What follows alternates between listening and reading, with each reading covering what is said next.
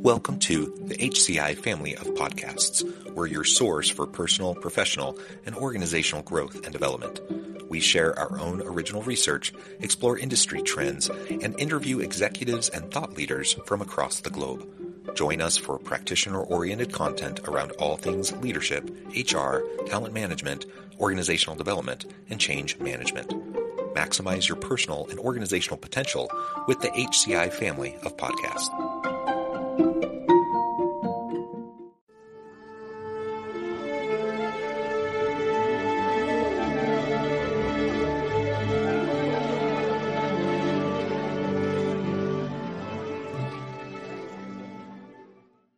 Alex Kostecki, welcome to the conversation today. Thank you for having me. It is a pleasure to be with you. You're joining us from the New York area. I'm south of Salt Lake City in Utah. And today we're going to be talking about how HR can develop a financial wellness benefit strategy for their employees within the organization. And some related topics, I think, as we explore kind of unconventional benefits that we might offer in companies. I'm really thrilled to be sitting down with Alex today. As we get started, I just wanted to share Alex's bio with everybody. Alex Kostecki is co-founder and chief revenue officer of Claire. He previously worked in mergers and acquisitions at Deloitte for clients including MasterCard and American Express, gaining insights and expertise into payments infrastructure and EWA technology. Alex obtained his master's from NYU Stern School of Business and holds a BS in economics from the University of Lausanne. It is a pleasure, Alex, to have you. Anything else you would like to share with the audience by way of your background or personal context before we dive on in? No, that's it. Aside from the fact that I'm from Switzerland and I've been in the US for 10 years now and loving it here. Wonderful. And we were just chatting in the pre-interview. You'd spent some time out in Utah earlier in the year for a couple of months. I think we may have won you over and we might get you to come back at some point and live here. Yeah, definitely trying to make it out there as fast as I can. We've actually got our operations team out there as well, doing some support. And so any excuse I have to go make sure everything's running well over there, I take it. Wonderful.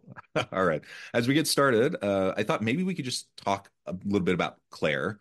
Generally, if you can explain a little bit about the company, the purpose, its mission, and then we can dive more into the financial wellness benefits component.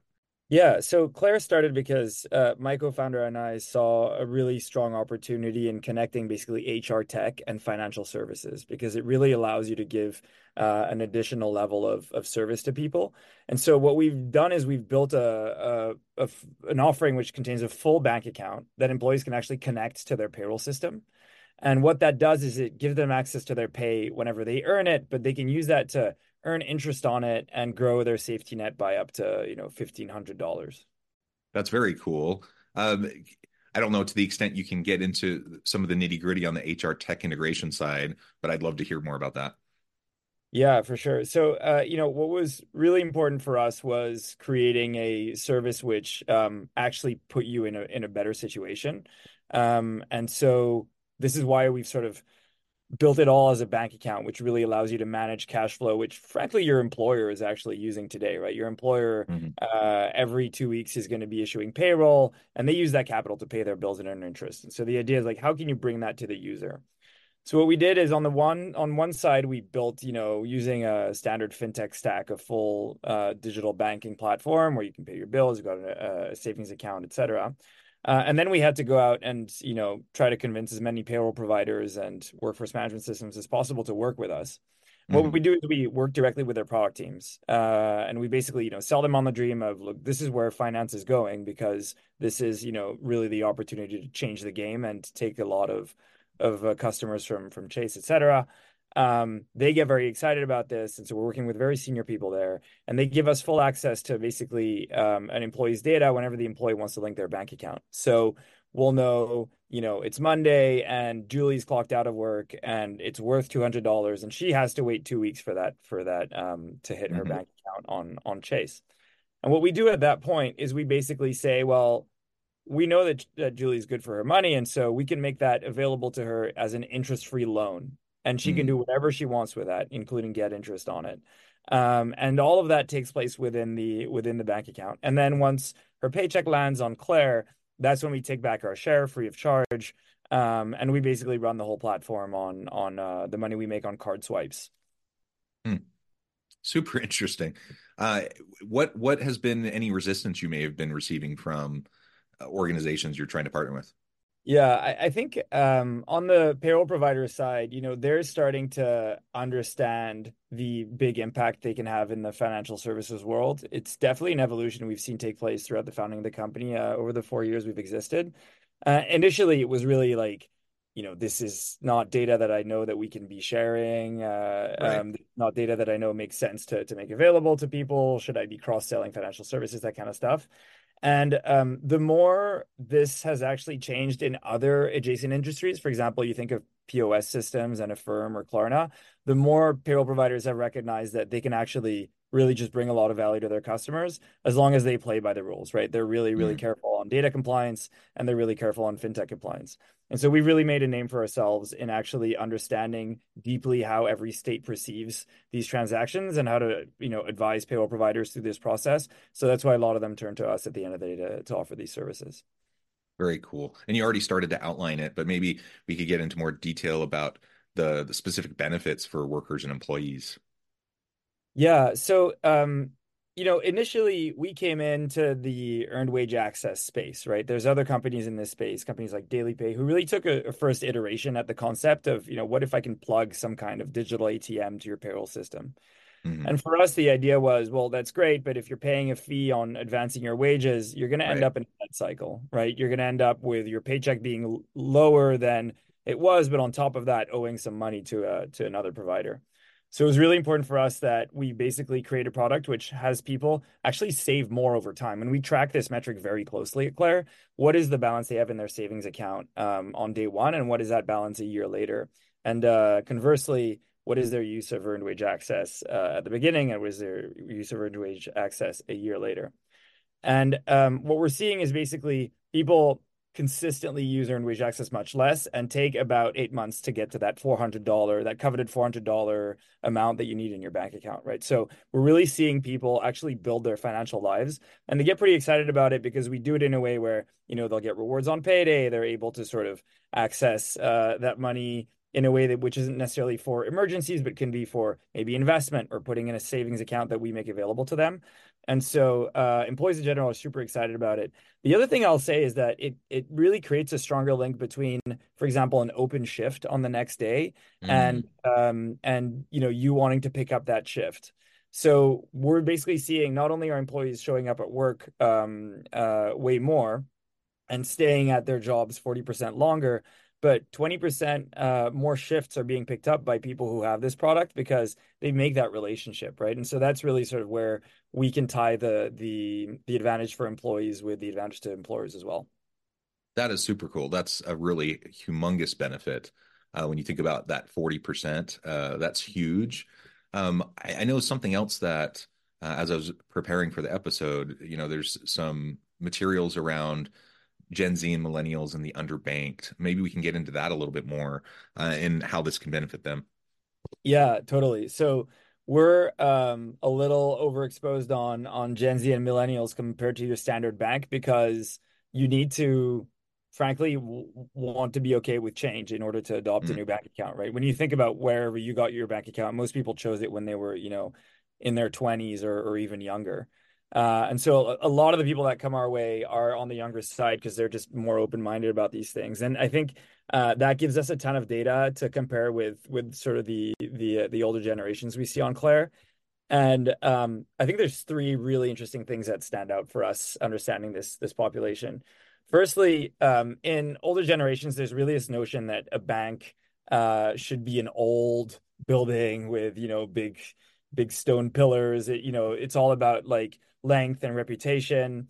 And that's completely disappeared in the new generation that basically is dealing with Venmo and Cash App, but also a generation that has relatively low trust with big banks because those banks are charging them $35 overdraft fees, right? Hmm. And so what we're seeing is, this generation is way more apt to open the new bank accounts and explore things as long as they know obviously the basics, they're FDIC insured, et cetera. And it also means, which is kind of the second point, that they move money around a lot more than we see older generations do. So they'll typically have, three different accounts open in different places, a little bit of money in Venmo, maybe a savings account somewhere, and kind of have this mentality of a squirrel hiding nuts all over the place. We're seeing a lot of that with that generation, and it's really interesting to see just how that changes their spending habits. And the last one, this one is maybe something that I think we should be careful of and stay close to is they spend just way more on convenience products. I think we were Mm. looking at a ranking of we actually published this data recently, just a couple weeks ago, but we're looking at a ranking of where they spend, and the number one category for that generation is Uber Eats.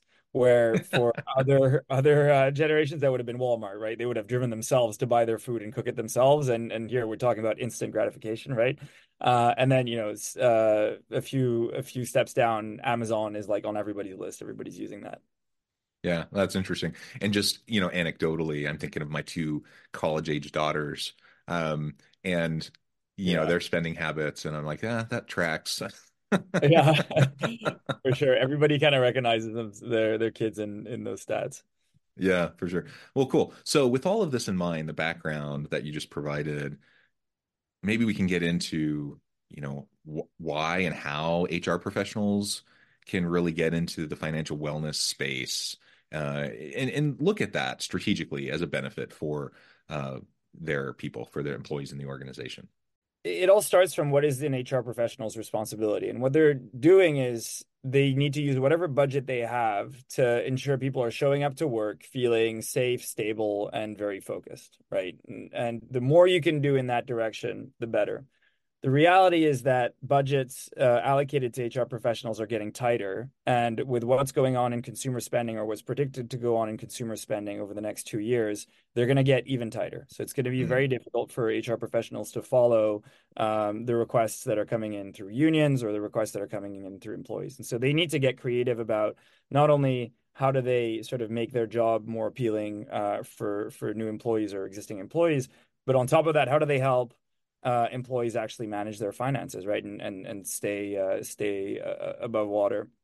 And there's obviously different options for that. There's longer term options like 401k, which I'm a super big supporter proponent mm. of. But then there's figuring out how you help employees in the very short term. And I think it's actually starting to be when we see the difference in value that an employee can get when they have access to sort of employer sponsored financial tools versus just going out there and downloading an app that charges you 300% interest rates. I feel like it starts to become an HR rep's responsibility to actually adopt these products and make sure that the employees have access to them. Yeah, helping your people to navigate. I mean, we could have a whole debate on whether it's the employer's responsibility or not, but the reality is if you want to have a thriving workforce, people, producing well for your organization, you got to meet them where they're at and you got to help them to meet the needs that they have. And financial wellness is one of those key components. So maybe in previous generations, we would have never even considered this as something that was any of the company's business or anything they needed to worry about. But in this day and age, it's added to the list of things that employers need to think about. We talk about mental health way more now than we did ever, 10, 20 years ago. But we recognize that it's really important because it has tremendous impact on turnover rates and productivity and absenteeism and all those sorts of things. Financial wellness can have the same types of impacts. And you already identified a few statistics that kind of relate to that. Mhm. And so if it's an opportunity, and I think it's something that forward thinking organizations are going to step into this space and get a little bit of ahead of the game in terms of providing this kind of benefit for their people. Eventually, I think this is the type of thing every organization is going to need to be thinking about doing, or they're going to lose potential great workers to Yeah. other companies that are providing these great services and these types of benefits. Yeah, I think the way I'd frame it is, it becomes, in my opinion, obviously, and I do recognize I'm slightly biased, but it becomes in my mind an employer's responsibility when them acting brings outsized value to the employee.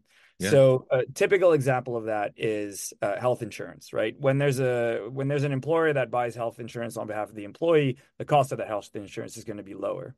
what we see with financial services, specifically anything linked to liquidity and giving access to cash, is the same thing. Basically, if an employee goes out and tries to get access to funds through like a high fee credit card or overdraft fees, et cetera, they are going to get charged astronomical fees or interest rates. Whereas when an employer can partake in that model, it can be free for them. And by the way, Hmm. it's also free for the employer, right? Hmm. And so I think that that's that link of like the access to data is something that's very new and that didn't exist 10, 15 years ago. And it's why I think a lot of HR professionals are tracking this very closely and making sure that, they're making the right decisions in adopting tools that are actually good for their people. Yeah, yeah. And thinking about that adoption piece, what are some of the types of things that employers should be keeping in mind in selecting financial wellness benefits providers? Obviously, again, there's some bias here because you're representing one company, but what are some of the things you'd be talking people through as they're trying to make some of those decisions? Yeah, I'll keep this one very high level to not sort of be a set of directions to buy Claire, but really what I think is the sort of key considerations. Yeah. Um, I think number one, and this is a very subjective assessment, but you have to figure out, do you actually think this is going to make your employees' lives better, right? So if you're an HR or CHRO at an investment bank, adopting Claire is not going to check that box, right? And it might be something different, like student loan repayments with SoFi or something like that, right? But that's obviously number one, and like talking to your employees, understanding that is really important. Number two for me, something that's actually quite overlooked is whether or not the company has a strong understanding of compliance. There's Mm. a lot of complexity involved in paying people early or changing payroll processes, that kind of stuff. We've actually built Claire from the ground up around this and obtains state by state licensing across the country to be able to operate in 50 states. But a lot of providers haven't done this because it's not yet being very closely looked at by regulators, and I think it will be very soon. And so I would definitely caution HR managers to have a deep understanding of this and ask all providers on any calls whether or not they can operate in states like California or Massachusetts and what their compliance framework there is. Um, and then the last thing, which is I think something that HR managers are very conscious about, but that should definitely make the list is, will it add work to your plate over the long term? Right. It's really important to have a lot of investment in launching a benefit. That's always the case. But the question is, are you going to have to be filling out forms and reconciling sheets every Friday or every second Friday because you're running payroll? Or is this something that's designed in a way that's sort of thought thought out so that you don't need to be cascading new processes to your whole HR team? And so, all three of these are factors that we thought through very deeply in terms of designing our benefit at Claire. And obviously, there are other providers that look at these very closely, but I don't think that it's unanimous in the market that all of these boxes are checked. Yeah, for sure, for sure. And maybe as we start to wrap things up, let's talk about 2024. And we can talk further out too, I suppose, but really thinking about, key takeaways from 2023 as we enter the new year, what you think we might be around the corner in 2024 and beyond, regarding financial wellness benefits. Yeah. So I'd basically talk about two points. There's the regulatory compliance piece, and then there's just the economy and demand. Hmm. So on the regulatory compliance side, just for the background, regulators are starting to recognize that offering access to on-demand pay is a loan, right? It's offering money early, and this is something that we've been expecting for 3, 4 years now. And finally, the dominoes are starting to fall. California actually just passed a bill recognizing it as a loan a couple weeks back. The first one this year was Maryland, and we're seeing discussions in the houses of many states across the country. Hmm. In my mind, that implies that basically next year is going to be fraught with additional rulings like this, which implies that many of the earned wage access providers out there, in fact, almost all of them apart from us, are going to have to either substantially change their models or shut down because they won't be legally allowed to operate in those states. And so that's definitely something to look out for. We're seeing other companies in our space starting to look at this and trying to understand what regulatory framework they want to approach. But it's definitely going to be a very big piece, particularly for enterprise customers, right? Companies that operate Hmm. in like 20, 30, 40 states and who need to have operations that are actually repeatable across all those states. So that's the first thing I'm watching very closely. The second thing is that the economy is obviously cooling off. And while the job market is staying strong, consumer savings are very low. They're at an Hmm. all-time low, they're lower than they were during COVID. And so we're for sure going to see a decrease in demand for consumer products. And that necessarily is going to make its way back into budgets for salaries, right? It might take a quarter or two, but it always makes its way quite fast that way. So it doesn't bode super well for the ability of an employer to meet wage demand because they'll see a drop in Hmm. revenues. But it does mean that they're going to need to get creative on helping employees get more out of their pay. And so basically, that's where I think financial wellness benefits, as well as any other benefits where employers can have a lot of leverage on value to an employee's package, Yeah. are going to play a really, really big role and continue being a big theme. Yeah, thank you. That's super helpful to think through that. And I agree. When any opportunity to provide really great value to employees at low cost or no cost to the employer for already expensive benefits packages is going to be a huge thing. And everyone's going to be trying to find out how to leverage, you know, a whole array of different offerings that kind of fall into that camp, or under that umbrella of the types of benefits, that are a little bit different than what we typically talk about in the traditional employee benefits packages that we see.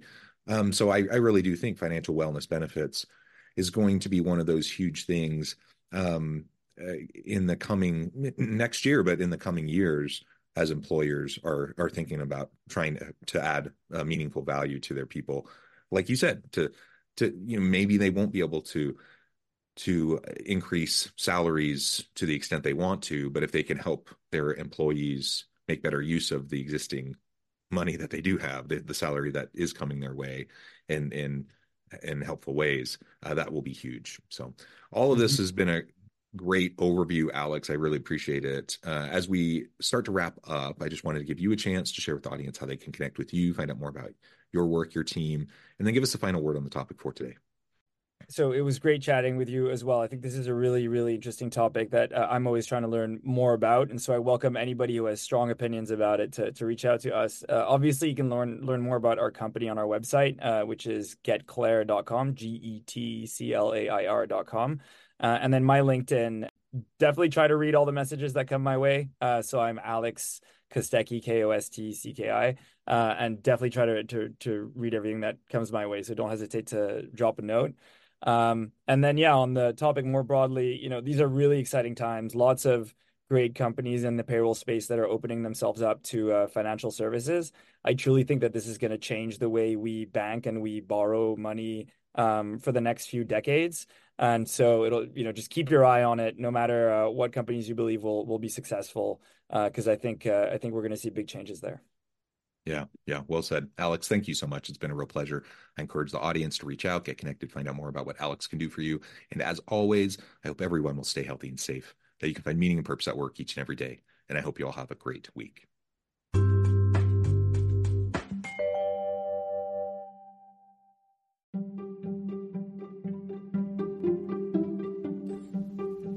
Thanks for joining us for this episode of the podcast. We hope you stay healthy and safe, and please join us again soon.